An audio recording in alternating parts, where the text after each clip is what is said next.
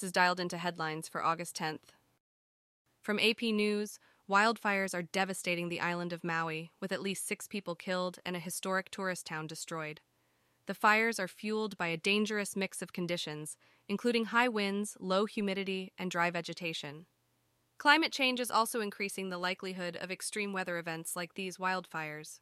Unusually strong trade winds were driven by major differences in air pressure, exacerbated by Hurricane Dora passing south of the islands. Climate change plays a role through increased vegetation dryness and the potential for stronger hurricanes. Extreme weather events due to climate change are impacting communities in unprecedented ways.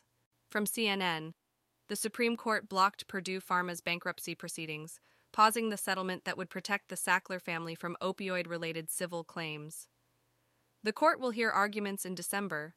Purdue Pharma, the OxyContin manufacturer, filed for bankruptcy as a result of litigation surrounding its role in the opioid crisis. The Sackler family, who controlled Purdue, agreed to contribute up to $6 billion to a reorganization fund in exchange for a release from civil liability. The government opposes the plan, calling it unprecedented and an abuse of the bankruptcy system. Settlement with 8 states, including Ohio, was agreed upon in March.